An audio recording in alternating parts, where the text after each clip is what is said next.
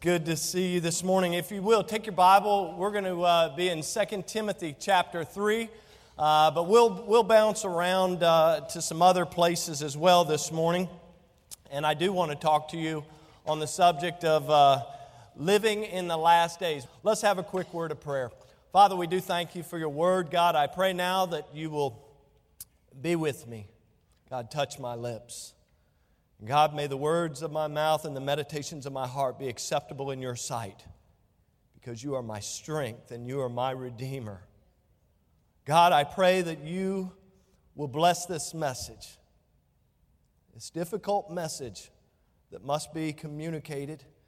God, help us to take your word. Help us to understand it. God, help us to apply it. Whichever way we need to apply it to our own lives individually. Help us to be honest with you today, God, about where we are spiritually. And we'll be careful to give you the praise and the honor and the glory for it all. In Jesus' name.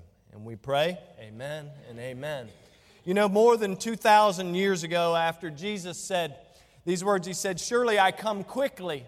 We find in Revelation chapter 22, verse 20, the next to last verse of the Bible, that John's prayerful response was, amen. The first thing he said was amen. He was like in agreement. Yes, Lord, come on, come on. But then John said, even so come, Lord Jesus. You know, John believed that he was living in the last days. If we look over in 1 Thessalonians chapter 4, I believe that the Apostle Paul, he believed he was living in the last days. When he talks to people about Christ, when he's writing to the church at Thessalonica, he's trying to encourage the church about Christ's return and their subsequent rise, the dead rising in Christ first. And then he says this in verse number 17, he says, "Then we which are alive and remain."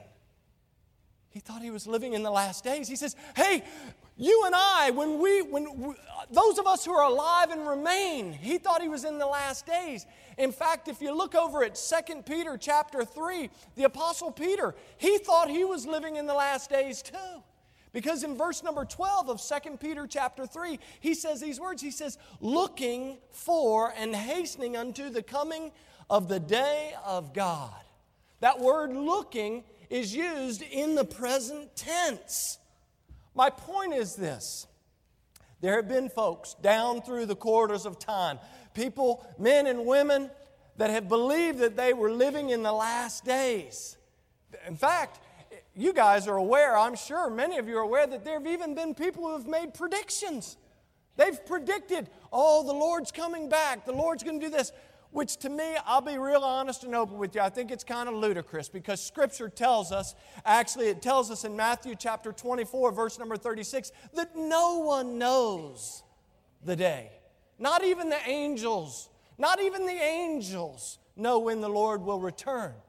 But we do know from Scripture that Scripture does give us some evidences of the last days. In fact, one verse later, the Bible says, "But as the days of Noah were, so shall also the coming of the Son of Man be." In Luke chapter 17, verses 28, 29, and 30, the Bible teaches us that the day of the Lord, the day in which He returns, will be like the day when Lot left Sodom. You remember what that day was like? The angels told him, don't look back. Don't look back, because God has something better for you this way. And we know the rest of the story. Lot's wife, she turned and she looked back because she was more concerned about what was back here rather than what was in front of her. And the Bible says in Luke chapter 17 that that's what the last days will be like. There are many passages from Scripture that we could go to this morning to look and to get glimpses of what those last days will look like. But as Larry has already read for us this morning, I believe our passage this morning gives us probably one of the clearest pictures of the spiritual, but not only the spiritual, but the social climate that will be taking place in the last days. Notice verse number 1 of our text this morning in 2 Timothy chapter 3, in verse number 1. It says, "This know also that in the last days," I want you to notice the very next word, the word perilous. It says, "perilous times shall come." Now the word perilous actually means this. It means difficult, troublesome, hard, means violent, it means savage, and it also means dangerous. Let me ask you a question. Does anybody believe that we're living in difficult or dangerous times? Does anybody believe, or is there anybody in this room that would agree that maybe we're living in a time of savage behavior? I mean, it's amazing as we look around and see the things that are taking place. In fact, I texted my pastor friend down in Mississippi this morning. I said, man, we're living in perilous times, but we're also living in exciting times because we still have breath and we still have the opportunity to share the love and the truth of Jesus with people. How amazing, how exciting is that?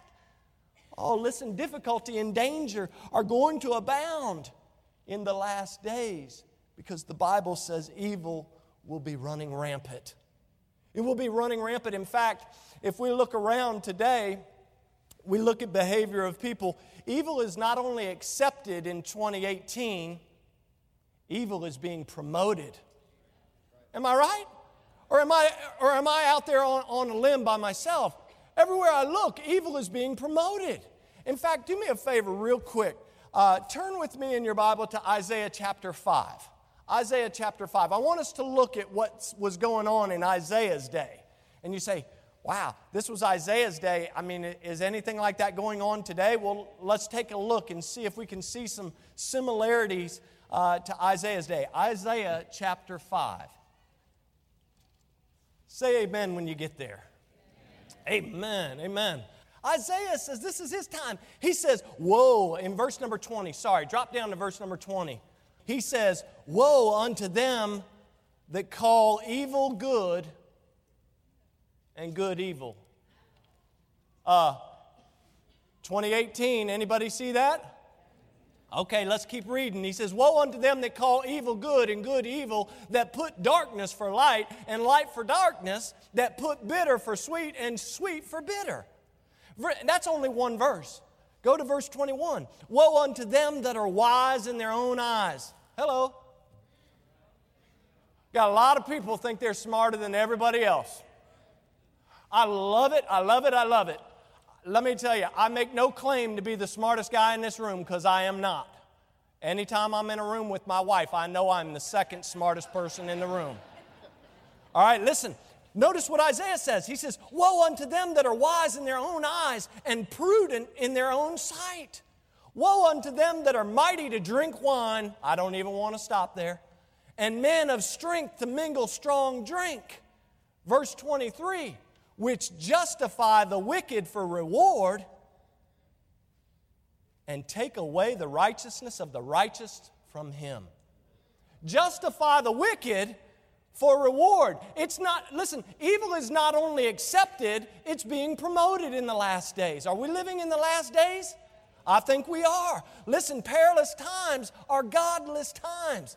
Today, it's amazing to me that you and I as believers, if you and I, as Paul told Timothy in 1 Timothy chapter 6, verse number 11, if you and I follow after righteousness, godliness, faith, love, patience, and meekness, you and I are branded.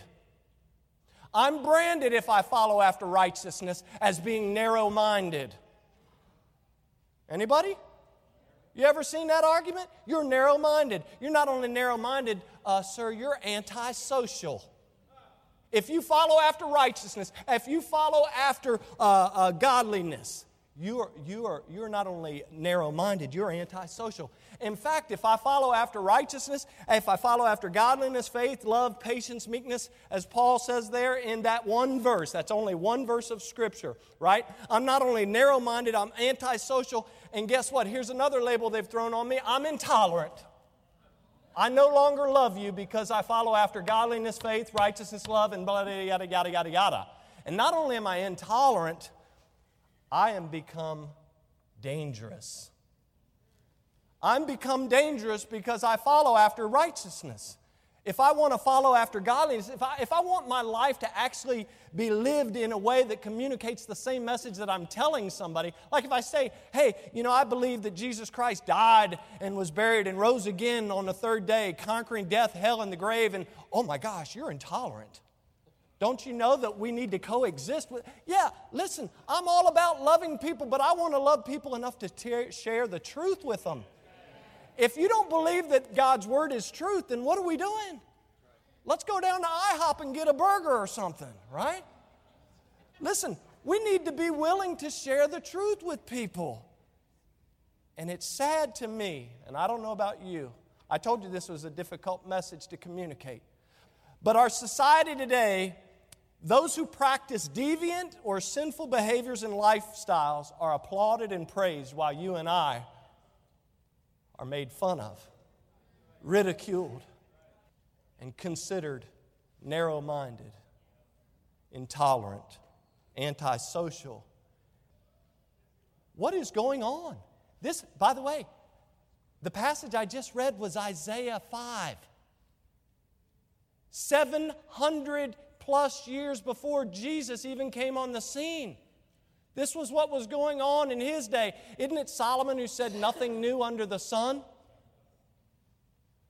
In the last days, as it was in the days of Noah, so shall it be in the coming of the Son of Man.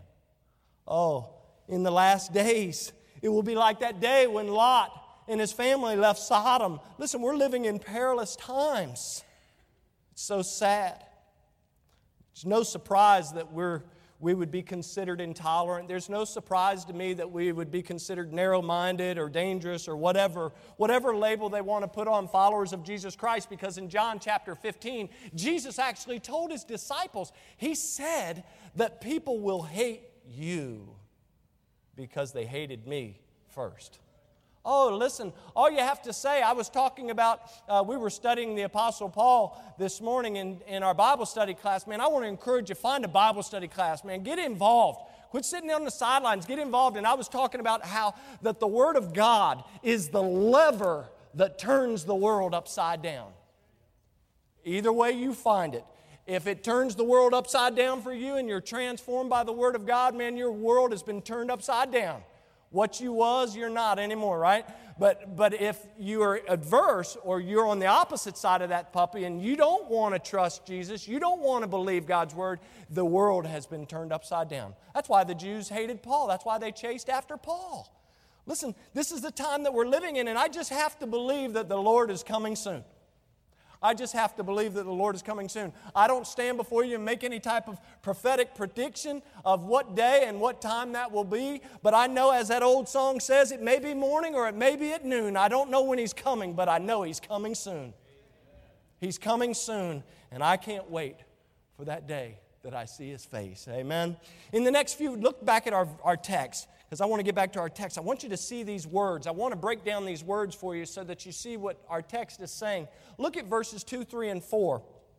In our text this morning, the Bible says, "For men shall be lovers of their own selves, covetous, boasters, proud, blasphemers, disobedient to parents, unthankful, unholy." It's a beautiful list here. "Without natural affection, truce breakers, false accusers, incontinent, fierce, despisers of those that are good, traitors, heady, high-minded, lovers of pleasures, more than lovers of God." Now, I want you to notice the very first thing, and we're going to work our way right through it. You say, we're going to look at each word? Yeah, we're going to look at each word very quickly. Look at number 1. It says, lovers of our own selves. That means the exaltation of self. Me, myself, and I. Period. Look at the next word, covetous.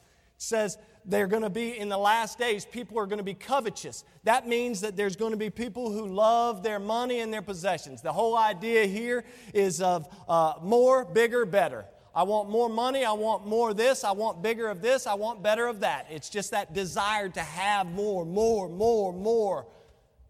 Nothing will ever suffice. Somebody who has a covetous spirit. Those that are boasters. Boasters are nothing more than, literally, what the word means is windbags.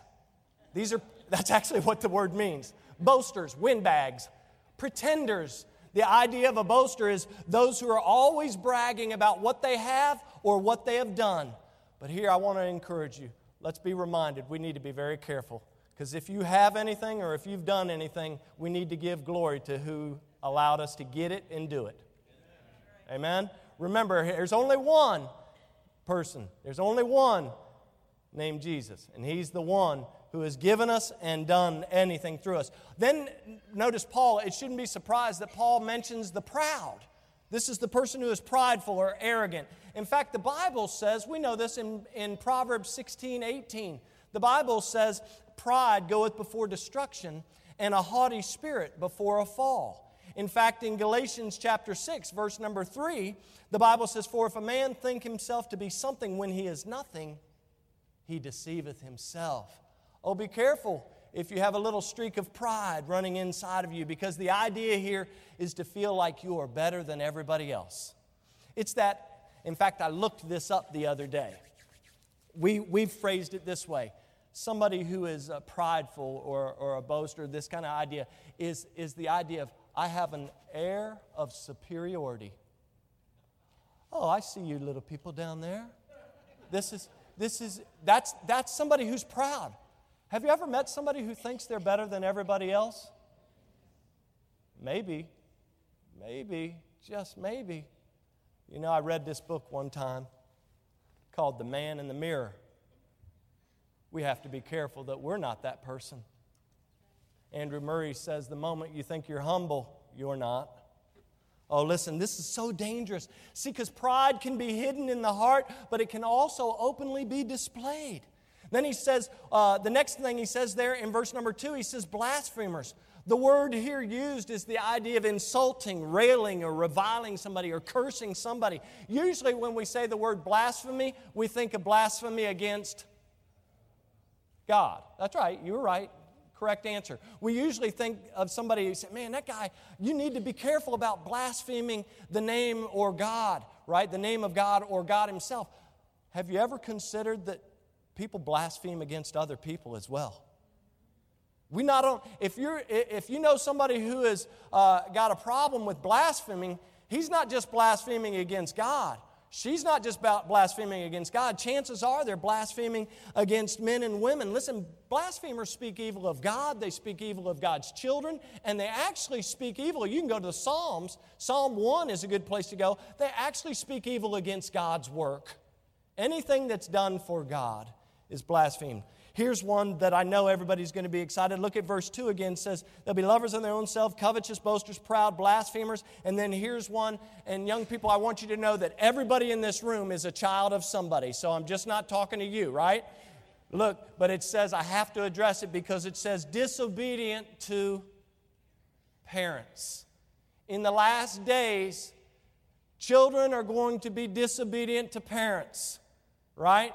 That means they're going to refuse to do what their parents say. They're going to rebel against a parent. They're going to reject the instruction from a parent. They're going to disrespect and dishonor their parent.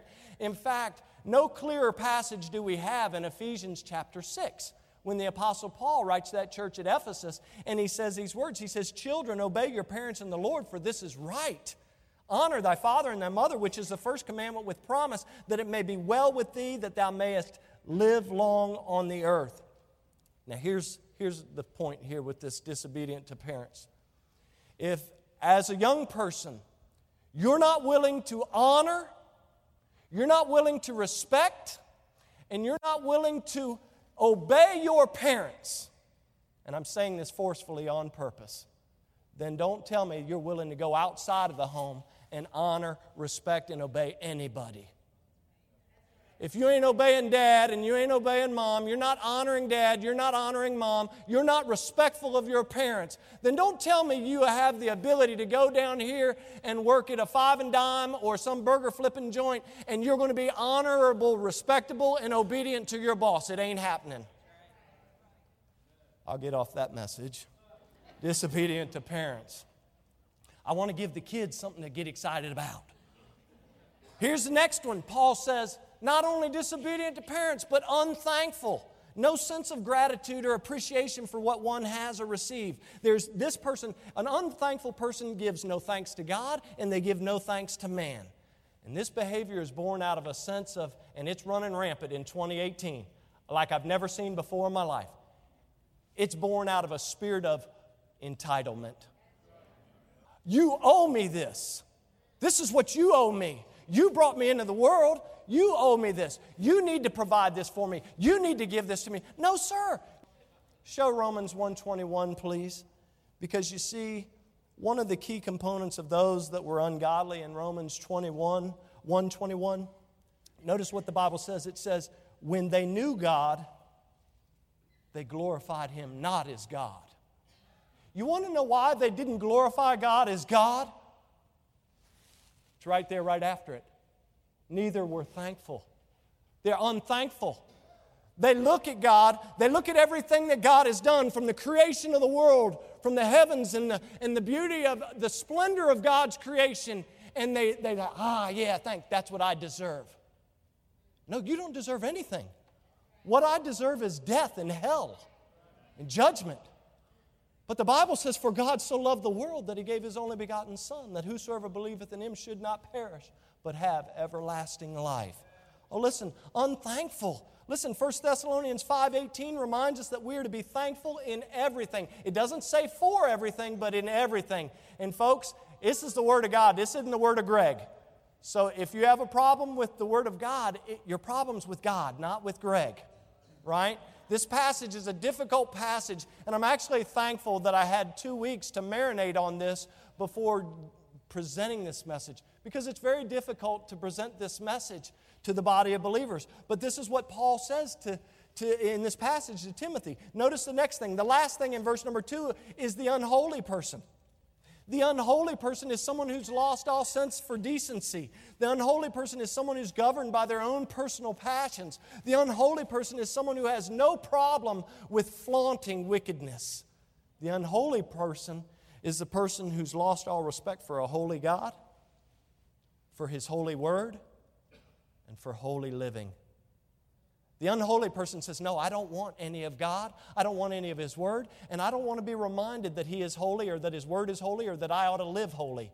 Don't preach 1 Peter 1:15 and 16 to me.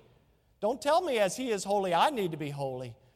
Because an unholy person doesn't want that. In verse number 3, Paul continues and says that in the last days there'll be people without natural affection. In other words, this means that they will have abnormal affection and love. It's the lack of, it's literally, I'm giving it to you straight this morning, folks. You can go home as the Bereans did and study it yourself. But it is literally the lack of and the abuse of normal affection and love. Essentially, it means satisfying whatever the flesh wants whenever the flesh wants it. I do what I want. And so what Paul is saying is that in the last days, there's going to be little affection that's normal, right? It's not going to be normal. It's not going to be natural. There's going to be little affection between husbands and wives. Hello. There's going to be little affection between parents and children. There's going to be little affection between friends. And most of all, Paul says there's going to be little affection for the Lord and His church. Oh, without natural affection. Listen, for the person who is without natural affection, I was saying this in our Bible study class, the Lord will always come second, third, fourth, fifth, keep on, sixth, seventh. The Lord will never come first for a person without natural affection. The Lord will always be put on the back burner of one's heart and life if you're without natural affection. Truce breakers, also in verse number 3, in the last days a barrage of broken promises and covenants will be the norm. False accusers, by the way, that means a man will no longer be a man of his or her word, right? Truce breakers. False accusers, this is essentially a person who is a slanderer. In fact, none of you would think about, because most of you know that I stopped carrying my wallet because I don't have any money anyway. But you notice, right, you would never come up to me, Chuck, and try and pickpocket me. Most of us would never think to go and try and pickpocket somebody or to steal from somebody. And yet I look around and it's become so easy to slander somebody, to talk about somebody, to rob somebody of their good reputation, to spread false rumors. Oh, these are the last days that we're living in when we live with false accusers. In fact, the Greek word, right here where it says false accusers, are you ready for it? The Greek word is diabolos. Do you know what that means? Devil. The false accuser, the person in the last day, it's diabolos. It means devil. Here's what someone said. It has been said that the devil is the patron saint of all slanderers, and of all slanderers, he is chief.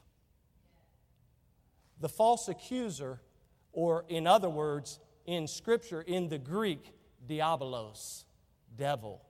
This is who Paul says to Timothy in the last days. This will be one of the things going on. Also, incontinent, the person who's undisciplined or uncontrolled. Have you ever met somebody who has no self-control whatsoever? It's just like no self-control. Doesn't matter what's going on. This person cannot control his or her passion for anything. It doesn't matter whether it's food, sensuality, sexuality, drinking, pornography, whatever it is. A passion that engrips and enslaves a person. This is what takes place with an incontinent person. Also, fierce behavior. I saw a Gatorade. It's a flavor now. It's called Fierce. But in the Bible, the word fierce means somebody that's untamed. Somebody that is savage, somebody that is brutal. The untamed, it's like an untamed wild beast. Paul goes on, he says, that also in the last days there'll be despisers of those that are good. I think that speaks for itself. There are going to be people who despise anything good. They're going to despise anything to do with morality, anything to do with justice. Listen, so much of the people will be afraid in the last day. They'll be embarrassed that they won't stand up for what's right. We see that going on. It'll be so difficult in the last days. Won't speak up for what's right, won't stand for what's good, and won't say no to what they know is wrong. In the last days, this is what Paul's saying. In verse 4, he says there'll be traitors, one who betray trust, commitment, and friendship. There'll be heady people, those who are rash or headstrong or reckless. He says there'll be high-minded people, those that are puffed up and conceited. And that's the idea of a person that's so educated, so scientific, so advanced, so high in position or authority, ability, or gifts that they feel self-sufficient. Listen, I'm more educated than you, Pastor. I'm smarter than you. I don't need the fellowship of my brothers and sisters in Christ because I'm self-sufficient. That's a dangerous road to walk, and it's not a biblical road to walk. Listen, this is what Paul says. High-minded people. Listen, Romans 12. In Romans 12, verse number 16, the Bible says, be of the same mind one toward another. Mind not high things, but condescend to men of low estate. Be not wise in your own conceit. Listen, Proverbs 26:12. Seest thou a man wise in his own conceit? ? Then the Bible says, there is more hope of a fool than of him. Oh, high-minded people will be running rampant in the last days. And then last, and you guys are saying, thank you, Lord, we're at the end of the list. Paul says this, that in the last days there'll be people who are lovers of pleasures more than lovers of God. See, truly times are perilous when there are more people loving pleasure than there are people loving God. In 1 John chapter 2, you know this passage. In verse number 15 and 16, the Bible says, love not the world, neither the things that are in the world. If any man love the world, the love of the Father is not in him. Verse 16, for all that is in the world, the lust of the flesh, the lust of the eyes, and the pride of life is not of the Father, but is of the world. James chapter 4, verse 4, the Bible reminds us that friendship of the world is enmity with God. Oh yes, listen, lovers of pleasures more than lovers of God. Through the inspiration of the Holy Spirit, Paul is telling us that all these things will be evidences of the last days. And you say, well, thank you for that message. That was such an encouraging message. What do I do with it? Well, the reality of this passage is that I stopped on purpose at verse number 4. But I want you to be reminded that verse 5 comes next. Guys, show what verse number 5 says. You see, because what Paul was telling Timothy, and here's where the rub comes. Here's where this gets a little difficult. In verse number 5, Paul was telling Timothy that these traits of people in the last days are not going to be just traits of people outside of the confines of the church. They're going to be the traits of people within the church. Notice what verse 5 says. Having a form of godliness, but will deny the power thereof. Listen, the word form, in fact, where it says having a form of godliness, that word form is the word semblance. Semblance. It says they will have an appearance of godliness, but they will deny the power thereof. So in other words, what Paul is saying is that in the last days, there are going to be a whole lot of, and I've dubbed it this way, claimers. There's going to be a lot of people claiming to know God. There's going to be a lot of people that claim to be religious. But the reality is, Paul is saying that they may claim to know God, they may claim to be religious, but their religion, their so-called religion will be powerless. There might be form, but there'll be no force. There might be religion, but there will be no reality of their faith because they will deny the very power of God in their lives. They will say one thing, but they will do another thing. This is the evidence of whether we are living in the last days or not. And so the big question, the honest question, is for us to ask the question, Lord, is it me? Are you speaking to me today, Lord? Are you telling me I need to get rid of my pride? Lord, are you telling me I need to get rid of my covetous attitude? Lord, are you telling me that I need to be careful how I slander other people or false accuse people? Lord, are you telling me that I need to be careful? Lord, are you telling me that I need to repent?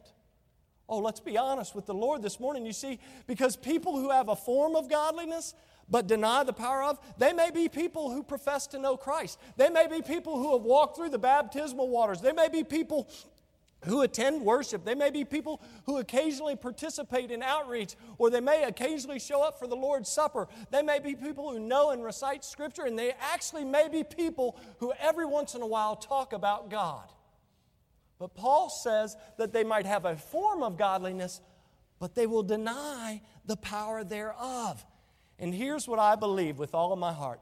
I believe Paul underscores the entire problem, the entire picture of this message back at the beginning of verse number 2. Let's go back and read verse number 1 and the beginning of verse number 2. And the Bible says, "This know also, that in the last days perilous times shall come." Here's the key. And this is why I didn't go over it very much when I showed the list. He says, "For men shall be lovers of their own selves." You see, I believe the reason somebody is covetous, the reason somebody is a boaster, the reason we have proud people and blasphemers and disobedient to parents and unthankful and unholy in the church is because we have people who love self more than they love God. It's called misguided love. It's a misguided love. In fact, Warren Wiersbe said this. He said, "The heart of every problem is a problem in the heart." The heart of every problem is a problem in the heart. Sir, ma'am, young person, you got a problem this morning? You got a problem first in the heart. You say, "Well, how dare you say my problem is a problem in the heart?" I'm not talking about if you're sick and you need medicine and you need care. I'm talking about if you're struggling with pride, if you're struggling with covetousness, if you have a problem being a boaster, if you're a blasphemer, if you're fierce, if you're incontinent, if you're a false accuser, if you're unholy, if you're unthankful, if you're exhibiting these characteristics in your life, the problem isn't somewhere else to be found in a book. The problem starts in the heart. For out of the abundance of the heart, the mouth speaketh, right? But also out of the abundance of the heart, the mouth not only speaketh, but the life liveth. We live out of the abundance of our heart as well. Listen, we need to remember Jesus said in Matthew chapter 22, He taught that the first and greatest commandment was to love the Lord thy God with all of thy heart, with all of thy soul, and with all of thy mind. And then remember, He said the second one was like unto it, to love our neighbors as ourselves. But self-love causes me to focus on, you got it, me. Self-love causes everyone and everything else to come second. Self-love also causes me to walk according to my will and my ways instead of God's will and His ways. Oh, listen, self-love, when we have self-love, we do and go after whatever we want. In reality, when somebody loves themselves most, they may talk the talk, but they very rarely walk that talk, right? They very rarely walk it. talk about it, but they don't walk it. Listen, because God's power is never appropriated. I can't walk according to His Word. I can't follow after. If I'm not following after righteousness and godliness and love and faith and meekness and all these things, then I'm not going to live that way. If I'm following after the love of self, then those things aren't going to be natural. In fact, I put here, if a person's focus is faulty, they may confess one thing, but chances are they're going to live another way. If our life has never been genuinely changed, then something is wrong. Because my Bible says in 2 Corinthians chapter 5, verse number 17, therefore, if any man be in Christ, see it? Therefore, if any man be in Christ, he's a new creature. Old things are passed away. Behold, all things are become new. All things are become new. It's like that great African-American pastor. I was sharing this on Wednesday night. John Jasper in the 1800s. He used to say this. He said, if you is what you was, then you ain't. A lot of truth to that simple statement. If you is what you was, then you ain't. If you say that you have a relationship with Christ, but you deny the power of Christ working in and through your life, then that's between you and the Lord. You say, are you saying I'm not saved? No. Not my job to say whether somebody's saved or not. My job is to cast the seed. Keep spreading the word. Keep sharing the love of Christ with people. I had somebody come up to me and they wanted to get me into a political debate not too long ago. And this lady had one intent. She had one intent, was to get this pastor into a heated discussion. Well, what do you think about this? Well, what do you think about this? Well, what do you think about this? And they were all political things. They were all about the affairs of what's taking place in 2018. I think a whole lot about it. But my ministry is to share the love and the truth of Christ with people. That's my job. As a messenger, as a proclaimer of the gospel, I'm to be sharing the love and the truth of Jesus Christ with people. Oh yeah, I have ideas and opinions about all these things, but Scripture tells me that I'm to put off the old man. I'm to kill or to mortify the deeds of the old man and put on the new man, which after Christ is created in righteousness. Oh yes, and here's what I know. The only way that I can be successful in following after righteousness, the only way that we can be successful in this regard is to have God's power working in and through us. And this is where we find His power. His Word is power. The Holy Spirit uses the Word of God to bring about life, and the Holy Spirit uses God's Word to bring about the transformation in our life that God wants to see. Paul said in Romans 1:16, that it is the power of God unto salvation to everyone that believeth. Oh, listen, truly, the Word of God is the antidote for perilous times in the last days. In fact, if you look around, you see religion is getting popular, isn't it? You see every church, every wind of doctrine being started. You got a church started here, you got a church started here, you got this church, you got this startup church. And listen, I'm all about sharing the gospel. But don't be fooled, not every church is preaching the gospel. Right? Not everybody's going to tell you that there is a Savior who came to pay the penalty for our sin. They're not going to share that with you. There's a lot of churches feeling a feel-good message, and that's up to them. That's between them and the Lord. But here's the reality of the day is, listen, not everything that glitters is gold. The Bible is the power, the Word of God. It's our two-edged sword. You want victory in your life. You want to overcome this covetous behavior. You want to become a lover of your own selves. You want to overcome being a blasphemer. You say, man, I've got a fierce attitude. I've got a characteristic. I've been slandering somebody. I've been talking about somebody when I don't even know the truth. Then you need to get back to the power of God. And you find that in His Word. And then repent of it and ask God to change your life. Listen, if you need to be born again spiritually this morning, you say you've never trusted Christ, you've never put your faith in Jesus Christ, God's Word has the answer.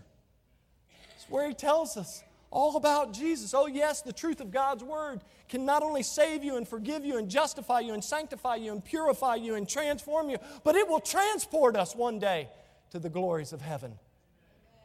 Oh, you need to be saved. God's Word has the answer. If you want to know God's will for your life, I run into people all the time saying, Pastor, pray for me. We're praying about what God's will is for me. God's Word.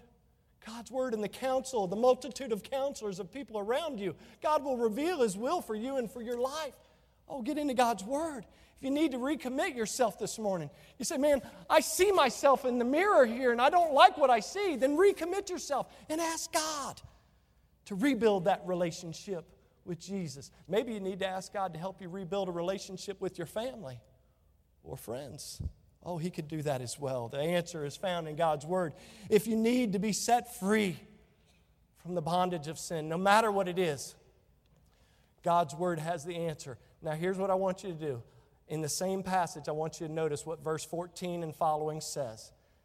Because Paul talks to Timothy and he says, here's the idea, man. Here's the last day. It's going to be perilous times. People are going to be like this. But I want you to notice what Paul reminds Timothy about over here in verse 14 and following. He says, no matter what, Timothy, even though you may face perilous times, maybe you're living in the last days, Timothy, we don't know. No matter what. Notice what he says here in verse 14. He says, but continue thou in the things that thou hast learned. The word there, continue, means to remain or to stay the course. He says, continue thou in the things which thou hast learned and hast been assured of, knowing of whom thou hast learned them. And that from a child thou hast known the holy Scriptures, which are able to make thee wise unto salvation through faith, which is in Christ Jesus. He's referencing a time when Paul's grandmother and mother influenced his life with the Word of God. Then he says this, all Scripture is given by inspiration of God and is profitable for doctrine. What he's saying there, it's profitable for doctrine. In other words, what is right. The Word of God is profitable for you to teach you what is right. And then he says it's not only profitable for doctrine, he says it's profitable for reproof. It's also able to teach you what is not right. You don't need to go out to some self-help book. God has given you the book. He'll teach you what's not right. And then he says it's not only profitable for doctrine, for reproof, but it's for correction. God's Word is able to teach you how to correct and get right. He says, you got a problem? God's Word will give you the instruction you need to know how to repent and how to get right. But then Paul says this, but he also says that the Word of God is profitable for instruction in righteousness. He said it's not only going to teach you what's right, what's not right, how to get right. He said it's instruction in righteousness. It's going to teach you how to stay right. God's Word will teach you how to stay right so that you don't go wrong again, so that you don't make those mistakes again. But I can tell you this, the less I have this in my life, the more I'm going to struggle with what's right. The less I have of this in my life, the more I'm going to have problems of not knowing how to get right, how to stay right, and how to do right. Oh, guys, the Word of God, he concludes by saying that the man of God may be perfect, truly furnished unto all good works. Guys, I don't know where you are this morning, but I want you to know something. Our God is also long-suffering. Our God is loving. He is patient. He is kind. As somebody shared with me this morning, God is good all the time. God is good, right? He's not only good all the time He is good. I said that that the Bible says that we're to give thanks. 1 Thessalonians 5:18. We're to give thanks in everything. For this is the will of God in Christ Jesus concerning you. I didn't say you had to give thanks for everything. But even in the valleys of life, can we not be thankful to God? Even when things aren't going the way you want them to go or expect them to go, can you not get on your knees and give God the glory for His rich mercy and love and grace in which He has shown to every one of us in sending His only Son to die on the cross for the sins of the world? Man, if you've never trusted Christ today, you'll never have a better opportunity than right now to just ask God, God, forgive me. I don't even know what I need to say, but I know this. I need you in my life, and I need you to forgive me of my sinfulness. And I need you to come into my life, and I need you to begin to change me. I need to get in your word so that I know what's right. I know how to stay right, and I know how to do right, and all these things. God, I need you to do it. Because without Him, we'll not be able to do it. Maybe your heart's prayer would be, God, help me to rebuild that relationship with you. That if I'm honest today, I know my relationship with you is not where it needs to be. It takes a big man and a big woman and a big young person to be honest with God and say, God, I know I'm not where I need to be. Would you work in my life? Would you help me to rebuild that relationship with you that I once had? Would you do it? I pray that you'll do that. I pray that you'll trust Christ today. Whatever your need is, this is the greatest opportunity that you and I will ever have. Thank you so much for listening. If you'd like more information about our ministry, check out our website at battlefieldbaptist.org or follow us on Facebook and Instagram. We'll see you next time.